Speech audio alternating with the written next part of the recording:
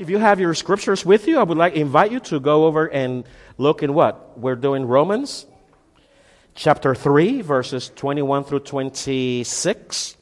And if you remember last week, I shared with you the parable of the king. How many of you were here last week? Let me see. Okay, how many of you were not here last week at all? You weren't here last week. Okay, how many of you who were not here last week went online and listened to the parable of the king? None of you.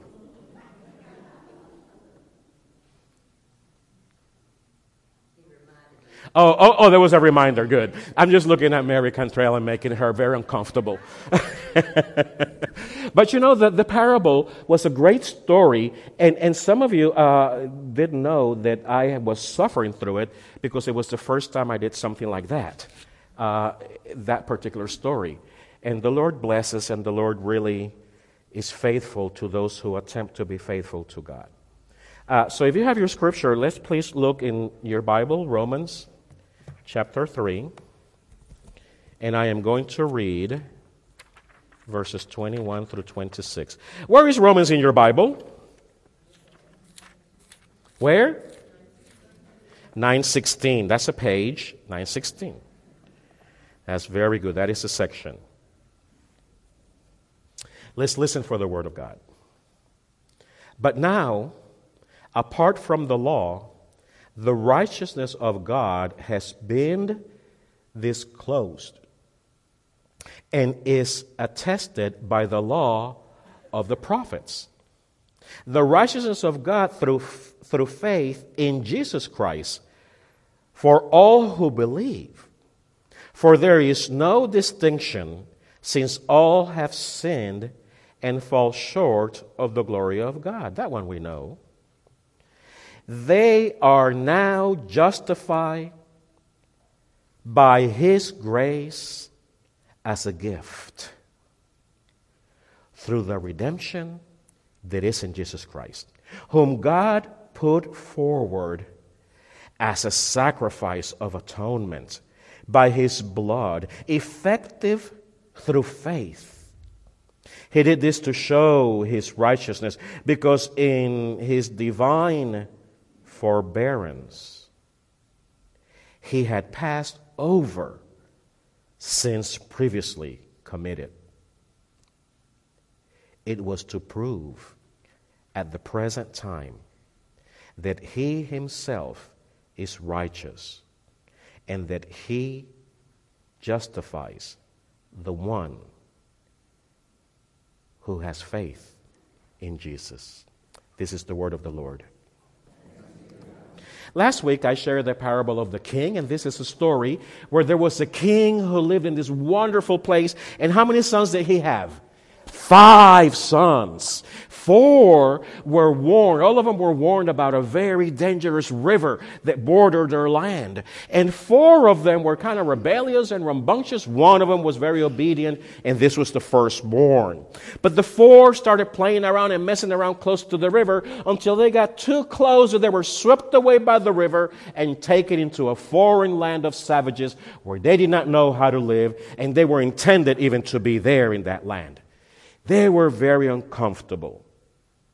And the story tells us that they actually gathered together in the strange land every evening. They remembered the times that they spent with Father King in the palace, in the mansion. And every night they would gather by the fire to remember, and they would affirm that they would wait. They would confess that they would go back home, and they would commit to make every attempt possible to make it back to their kingdom. However, as we remember in the story, little by little, each one of them began to not show up at the fire. The first one, when he didn't show up, he was found making a hut, making something. He gave it all up. The second one, when he didn't show up in the fire, he decided to be the judgmental writer, keeping tabs of all the sins of the other, because he was going to distract the king when the king came back to save them. Not my sins. Look at his sins. These are worse than mine. And the third one, when he didn't show up to the fire, decided to become the rock stacking I'm going to get there myself by the river. The fourth one waited by the fire until the firstborn showed up and said, Father has sent me to pick you up. And one by one, the firstborn visited every single one of the three brothers that had walked away, and none of them came back with him to the kingdom. How many of the four went back to the kingdom? Only one, who accepted the benefit of the freedom, the free, guiltless forgiveness of the firstborn being sent by the king to be taken back to the wonderful kingdom where they used to live. Well, the parable, some of you understood it because I got some very interesting comments and very good comments about the story. However, the principles are the following. What does the king and the kingdom represent? The kingdom of God and our relationship with Jesus and God.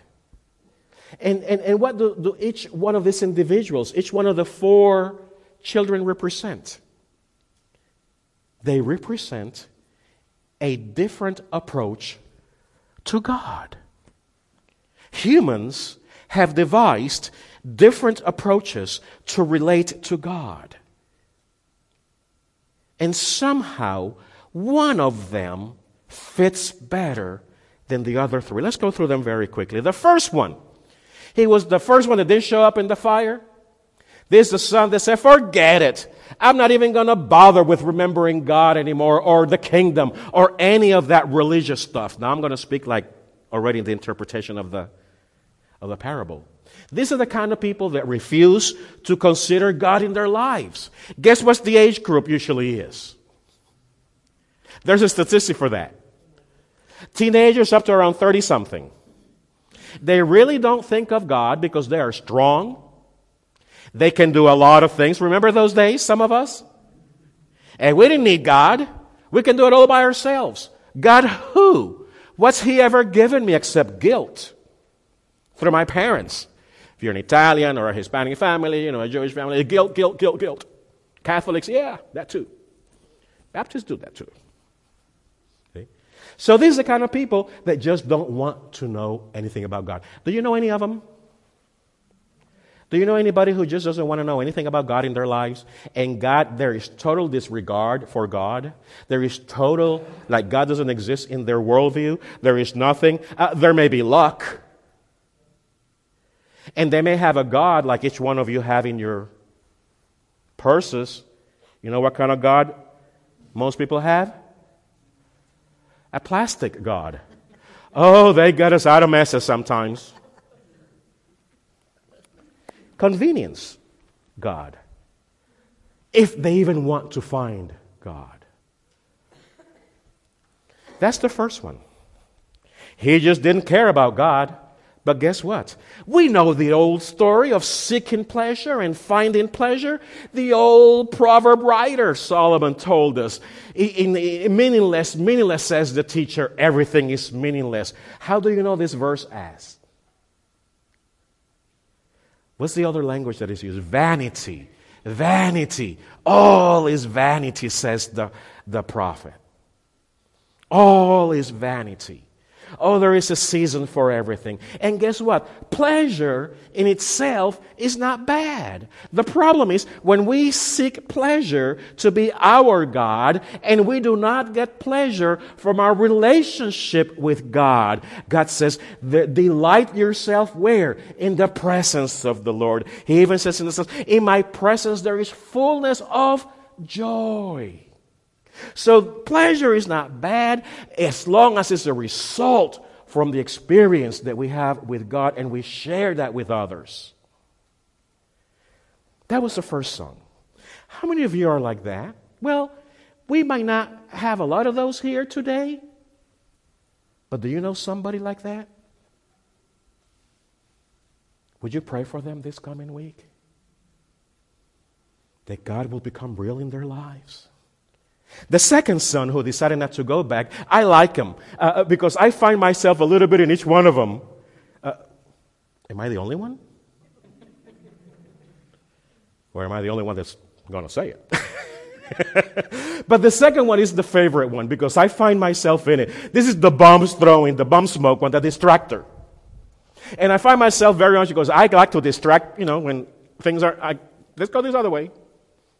And if you have the gift of gab, you can do that very easily, unfortunately. But this is the fault-finding distractor, that instead of this person allowing God to show me my sin, instead of me looking at my faults and looking at where I need to grow, where I need to change, look at her. That's worse. My grandmother, don't tell her. She used to be like that. She says, ay, Edwincito, little Edwin. I never grew up to her. Edwincito, I'm such a good person, right? I'm going to go to heaven. I don't kill. I don't lie. She don't remember. I don't do bad things to people. That's the moralist who's always comparing and see themselves as good because they are comparing themselves to others. However, the reality of the thing is that we don't compare ourselves to others. We have to compare ourselves with God's goodness and God's character. And when we compare ourselves with God, then we just don't want to even find ourselves. Because we're short. And we are found wanting. But these people, they just throw the bomb, the smoke bomb. Yeah. Look at them doing that. Don't look at me. They're the ones that when they point that way, they're hiding the other ones because three are pointing to them. They're curling them up. That's a sad. Do you know somebody like that? That never has a fault? The faults are always on somebody else. And doesn't have to really deal with God because they are okay according to their own standard. The third brother who just wouldn't go, well, this one actually got it from the Lord. He says, you who pass judgment on someone else, in Romans 2, verse 1 is very clear. You who pass judgment on someone else. For at whatever point you judge another, you are condemning yourself. Come on, people. We have not been called to point fingers at others. The only fingers that we need to be pointing is at ourselves. And if we even use our fingers to point at somebody, my parents told me that was unpolite. But if we ever use our fingers to point to someone, may it be for us to point them to Jesus? Could we do that? If we have to use our fingers to point someone, could we just point them to the Lord? Can we just do that? That's better, I think. And then the third one, he's the rock-stacking reimburser. You like him. Because he's going to make himself his way to heaven. Oh, I am guilty, this one says. I have really messed it up with the Lord. But guess what? I can fix it. And the way I'm going to fix it is I'm going to go every Sunday to church. And I'm going to say all the magical incantations that we say. And I'm going to sing the things that we sing. I'm going to volunteer in a committee or a team. And God, that should do it. That's it. Don't ask for anything else. Because I'm going to work hard for you. But you got to give it all to me. Yeah. It's a negotiator style. It's a good business person. Say, I'll do this, Lord, but you do that. I'm going to work myself to death.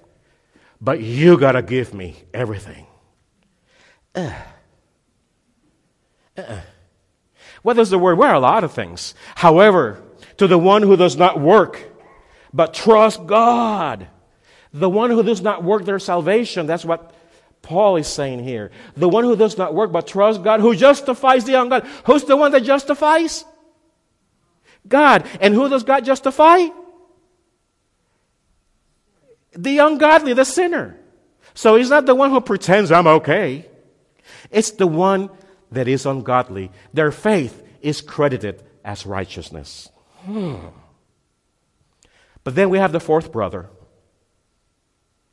who faithfully waited by the fire, who faithfully hoped that every day his father, the king, would send rescue. and who alone now sitting by that lonely fire begins to hear the words that say, hey, Father has come, has sent me to pick you up. What?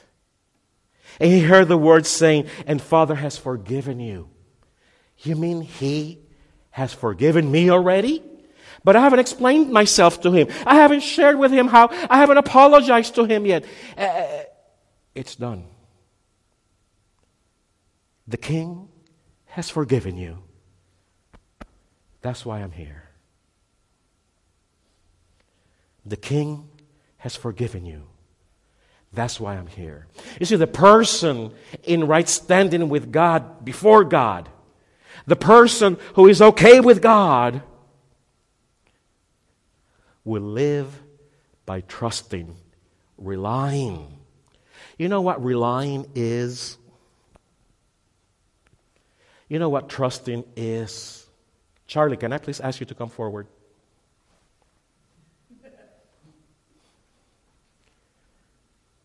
You see, the faith seeker, the God seeker, the one who's not pretending that they are holy, the one who's not trying to work out their salvation, you know what they can do?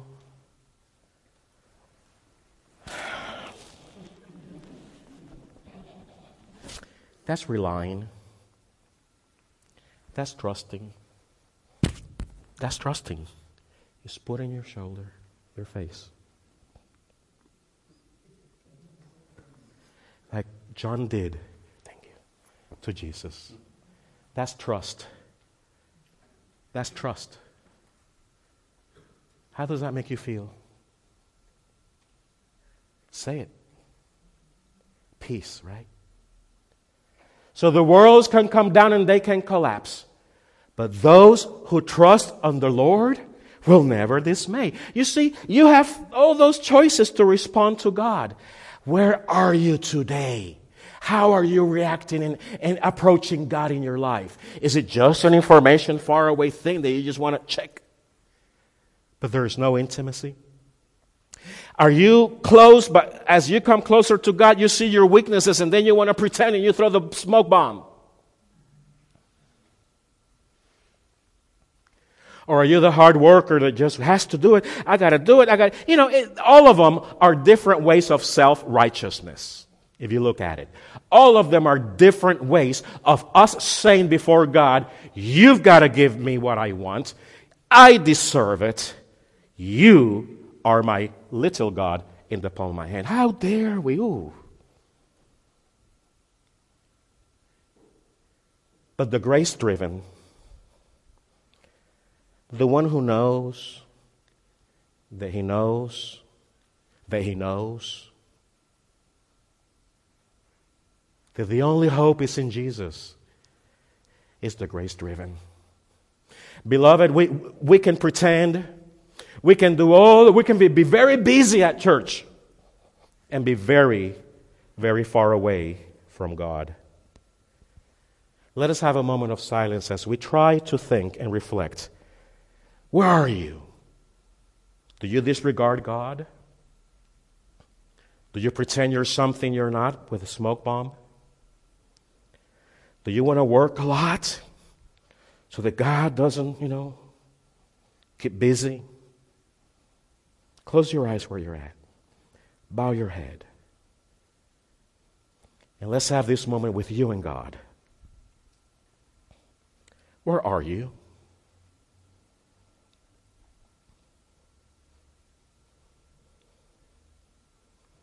You see, because the whole point of the story of the king is to give us freedom.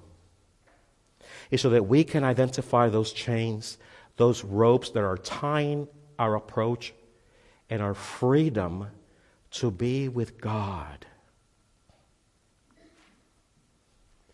And this morning, I'm asking you to break away from those ropes, break away from those old patterns of approaching God, and begin a fresh new relationship with God in the freedom of God's grace.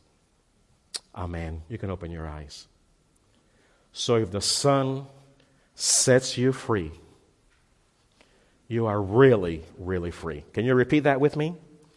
So if the Son sets you free, you are truly free. Now let's own it. Let's make it ourselves, our own text.